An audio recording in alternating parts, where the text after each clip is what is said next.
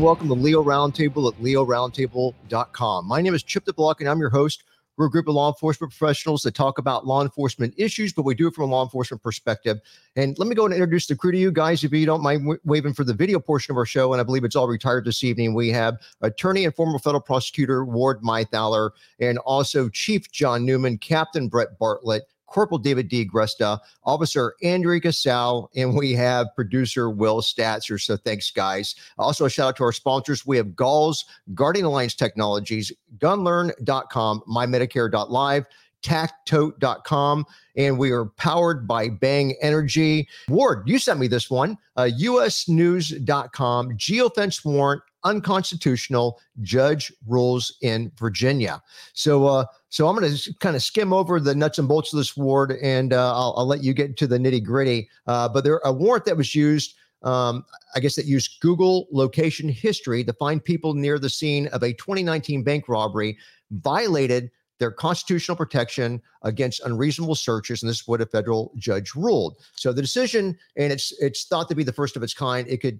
make it more difficult for police to continue using an investigative technique that's exploded in popularity in recent years, and this is according to privacy experts. Now, I kind of wonder how this pertains to like the January 6th Capitol investigation, because I know that they were doing stuff like this. Now, the ruling came earlier this month in a Virginia case in which the robbery suspect argued that the use of a geofence warrant violated the Fourth Amendment. Geofence warrants, they seek location data on every person within a specific location over a certain period of time. And the people must be using cell phones or other electronic devices and have their location history feature enabled. So U.S. District Judge Hannah Locke found that the warrant violated the Constitution by gathering the location history of people that were near the bank without having any evidence that these people had done anything in reference to the robbery.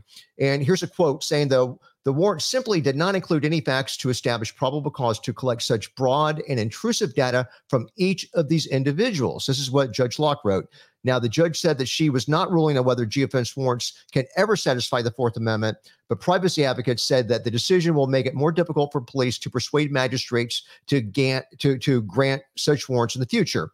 And it kind of goes on to talk about, the details of this case, which I don't know how important they are. Ward, you can throw them in if you think that they're necessary. But curious what you guys think. Ward, why don't you start us off on this one? We got 8 minutes. This decision, well, it's the first of its kind after someone has been charged. There's other decisions where a judge has turned down a warrant. But this is the first after one's actually been issued and the evidence is gathered. There are, in my opinion, serious problems with this decision. I read it, all 64 pages of it. The judge wanted probable cause with respect to everybody in the fence. It doesn't make sense to me because even though there's no probable cause to find that they did something wrong, by eliminating people, that's part of the gathering of evidence. There's probably eliminating someone in effect constitutes evidence, and it's clear that there's probable cause that a crime occurred and someone did it. With respect to, and what's really interesting, Chip, is your comment about the January 6th riot. This judge, and you might be able to tell where she's coming from here, made reference to the geofence warrant in Washington, D.C. She made it sound like it only applied to the Capitol. I don't know. But she approved of the geofence warrant with respect to the Capitol because everybody in the Capitol probably, she says, was guilty of a trespass. So there is probable cause as to every person. That is simply not true. There's staff members in the Capitol. There's legislators in the Capitol. There's security guards in the Capitol.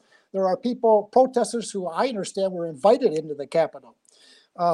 My biggest problem with the case is, first, there are two of them. She didn't discuss, she punted on the standing issue. She didn't discuss whether this guy even had standing to talk about other people. More importantly, I am far from convinced that a warrant is required here. Generally, with third parties who have records, you don't need a warrant. You just need a subpoena. We discussed the Carpenter case, the Supreme Court case, where you had 7 days of geolocational cellular phone activity, and the court said that was so intrusive, you better get a warrant. And in fact, when we were discussing that, Dave made reference to the situation we're talking about to this day. This is nothing like that. This judge used terms like difficult to overstate the breadth of the warrant. astonishing glimpse into the individuals' private lives, broad intrusive data for each of these individuals. It's complete nonsense. They isolated maybe 16 anonymous people and they reduced it to 3, and all it did was give them their location for an hour or two on one day in one place. So I kind of feel that there's not even a need for a warrant here, but she didn't discuss that. She punted on it. She said, I don't need to get into that. And her way out was she found that the good faith exception allowed the evidence allowed the information into evidence. Wow. So at any rate, this is a hot issue. There'll be maybe not this case, but there'll be appellate decisions, and eventually the Supreme Court will have to resolve it. Well, thanks, Ward. A lot of great information. Now, I saw David and Andrea is starting to sweat a little bit. I know we've all seen pictures of David or someone that looked like David at the Capitol on January 6th. And I don't know if the feds have contacted David or Andrea yet for being there or suspicion of being there, or I should say, because Ward's on the show, allegedly being there. But Chief Newman, you're next in line. Go ahead. I agree with Ward. Let me tell you what I was upset about. The request. I love the hat. Thank you very much, America. The Ward. This application was very specific in scope. 164 yards away from the bank, a very tight timeline. It wasn't it makes it seem when you initially read it, and I did not read all 60 pages, that it was a broad net being cast. Well, in actuality, it isn't. They were tight. So your spatial and temporal data were down to 164 yards and a very tight timeline. I was surprised that she, that was the way she was leaning. I because it wasn't just a broad net. I'm not sure, if that makes a difference. I'm not the Esquire, you are, but I thought the application was pretty specific. It was the net was a little bit broader than what you say. It was a radius of 150 meters, 160 yards, but so it's a total of 300 to 320 yards. But it included. Wait. But at a certain time length. Time from the bank. For only an hour. And Google gets these things all the time, and they have a process to narrow it down. And the detective did a fairly poor job here. The judge went overboard to find good faith, because I think she wanted to let the evidence in. But I agree with you. I think if the warrant were limited just to the bank, there shouldn't be any question about it. But I have problems with this. I agree with you. All right. Excellent commentary, guys. Now we got Ken. Thank you for supporting the show. And let's see, we've also got Christopher Heil, and he's the deputy game warden that wrote us that really, that really nice email that was complimenting the show and stuff. So thanks, guys. Captain Bartlett. Chip, 30 years ago, if there were cops in this area and they said, everybody here, stop where you're at. Give me your ID. Give me your ID right now. We would just raise hell. But now everybody carries a phone. And my question to Ward or all of you is, we know that our phones transmit our location.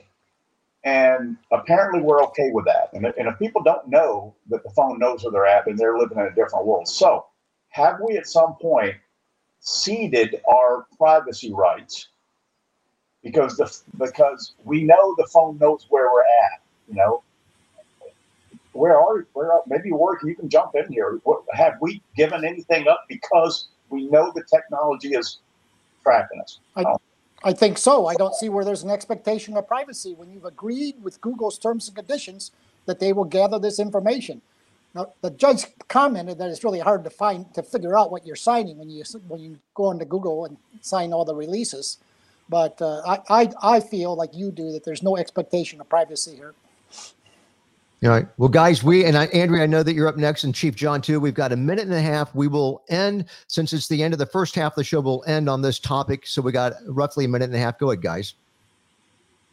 I was just going to say we definitely have given up our expectation of privacy. If you go in to shop at Home Depot or Lowe's or whatever, they know that you're right there. They know exactly where you're at. Now, I wish that I would have been there on January 6th so that I could give you more information about what really happened, because I really do feel like there's a lot more that we don't know, but I wasn't there. I wish I would have been. Your family's probably watching, aren't they, Andrea? Yeah, I figured. I was wondering why you would even deny being there. So now I know. Thank you. Look, just because we have a phone doesn't mean we sold the farm, right? That's kind of like airplane. You bought the ticket. You got on the plane. I say, let it crash. Just because you have a phone, there still is a mechanism that you have to get my data to find out that data is allowed in a court, is allowed into certain things. I have a phone, but I'm not allowing you. I'm allowing a company to track my information, but I'm not allowing you to access that information. I think there's a world of difference. I think that John, I think you're completely right, but I think that they do. And I think that there's a lot more information that they know about us. And I'm not a conspiracy, maybe I am a conspiracy theorist, but I'm just telling you, I do think that they track all of that. And there's a lot of our information that's out there. We basically give up our rights. We'll be right back after this commercial break. All right, guys, thanks so much. That brings us to the close only of the first hour. We have another hour of the show coming up. And of course, every hour of radio, you got 15 minutes of news, traffic, weather, sports, and other content. So look, stay tuned. We will be right back. All right, guys, welcome back to the Leo Roundtable Show. We've got a great second half, in line for you guys. So let's go and start off with 11alive.com. So we've got a chase where a suspect shoots at a deputy and then he crashes in Atlanta, of all places to crash. So I believe it's the Coweta County Sheriff's Office. This chase is where a suspect, he flees a traffic stop. He reaches speeds in excess of 130 miles an hour. He shot a deputy and he finally crashes in Atlanta. So he to make it worse for him, he crossed multiple counties before coming to an end at I-85 exit ramp. So the suspect, he starts to, I guess he flees as the deputy approaches the car on foot after pulling him over. The deputy said that he had been shot at. Then this guy ends up crashing at the bottom of the I-85 exit ramp, and law enforcement makes the arrest. But this guy, look, the shots are being fired while this cop, this deputy, is in pursuit, and he's. I thought he was cool, calm, and collected. There's no injuries involved in the incident. The sheriff's office said that it started with the Coweta deputy trying to pull this car over on I-85 north, and the car at first stops, and then this deputy approaches on foot. Of course, the driver speeds off. We know that story all too well. So the vehicle continued on I-95. Of course, it speeds in excess of 130 miles an hour, and the occupant that says aimed a firearm at the pursuing deputy fires at least two rounds while outside of the county. And the suspect, they say, who survived, facing multiple charges across multiple jurisdictions that spanned the chase. So too bad for him. Comments on this, guys? Anybody? Captain Bartlett. This is the second time I've heard of Coweta County. The first, there was a movie in 1983 called A Murder in Coweta County, same place, with Andrew Griffith playing a bad guy. Great movie. Anyway, other than that, the video was just they chased a guy who shot, they got him. Fine. All right, thank you. Corporal David. Oh, no, much more. First off, the cop was way too casual in the car. He's got the radio mic in his hand, and he's going, yeah, speed. And he's got one hand on the top of the steering wheel going, yeah, speeds are 115. Yeah, speeds are 120. And he's just kind of cruising on with one hand on the wheel. I'm going, dude, two hands. At 120 miles an hour, like Brett has said many times, you're not driving it, you're aiming it. Let's put the mic down and put both hands on the wheel at least. But beyond that, the last part, as he's catching up with the guy's losing control. He slides off the road a little bit, and he cracks him with his police car and knocks him around. He did an excessive force pit maneuver, I'll call it, which was absolutely beautiful to put that vehicle out of commission and then get out and take the guy into custody was a sweet ending. A little bit of a crossfire action at the end. I'll let that go. They were getting into position, but nicely done with the bumper crack. That was nice. Dave, were there any shots fired, do you think, after impact, after the patrol car, creamed to the back of this bad guy's car? Were there any shots fired, or could you tell? I don't think so. I didn't hear any. Okay. I think the bad guy was properly rattled because he came out of the door pretty easily. All right, cool. Go ahead, Ward, Chief Newman, Captain Brett. Go ahead, guys. We have firearms instructors on this panel. We have DT instructors. What we really don't have, and maybe I'm wrong, we have no driving instructors. This guy was as cool as the other side of the pillow, man. This was Mike Hill, right? I can think of some driving instructors, that does Steve Hartnett. That didn't have George Peterson didn't have a worry in the world, man. One hand sipping coffee, saying we're at 120. That guy was a driving machine. I loved it. Thank you. I ditto. Ward and Brett. Yeah, well, that was my comment too. Contrary to Dave, I didn't so much think it was casual that the guy was very calm, driving 130 miles an hour and being shot at. Unbelievable. It reminds me of that SWAT guy that John commented on several months ago. Took the shot, got the guy, and it was like nothing ever happened.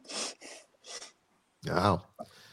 Captain, you're up. And Captain, I don't know about you, but I'm drinking the Bang, the Cherry Blade Lemonade. So I don't know what you're on, but that's what I'm on. What are you on? I don't know, but it's got 3 times the caffeine. So let's see if I fall over here. Hey, Chip, Kentucky's finest. Just saying. I don't doubt that, John. Well, to the driver's actions, one of our listeners, Troy Scott, said it sounded like an airline pilot, and I thought that was as funny as crap. I can just hear this guy going, and if you look off to the right, you'll see we'll pass in the Walmart, and just to the left of my cruiser is I've always wondered this. Why? Because you guys brought it up. High-speed driving, one hand on the wheel, one hand radio. Nobody has yet invented, to my knowledge, a hands-free option. So in your cruiser, in your radio system, you can hit a button or do something so you can keep both hands on the wheel at the same time you're transmitting. Nobody's ever made that. Well, there you go. There you go. Hey, and speaking of someone who's known a lot of airline pilots, Andrea, you are up next. I don't even know what to say there. That was a good one, Tim. I think it's funny that John mentions Hartnett, because I get to see Hartnett every week at church. So I sit there. I was thinking the same thing. We had a couple of these pursuit videos. It just makes me want to get right back into that car, get into a pursuit, but totally calm, cool, collected. I don't know. I wish that I could just sit there and be that calm. I think I was pretty calm during my pursuits, but I think it's pretty amazing. Well, as panelist Major Ron would say, Hartnett needs Jesus. So I'm glad to hear he's in church. So thank you to our panel for making this all possible. Also our sponsors, Galls, Guardian Alliance Technologies, gunlearn.com, mymedicare.life, tac-tote.com, and Bang Energy for powering us. And also, look, everybody that supported the show this evening, thank you guys very much. Hope everybody has a wonderful and a safe week.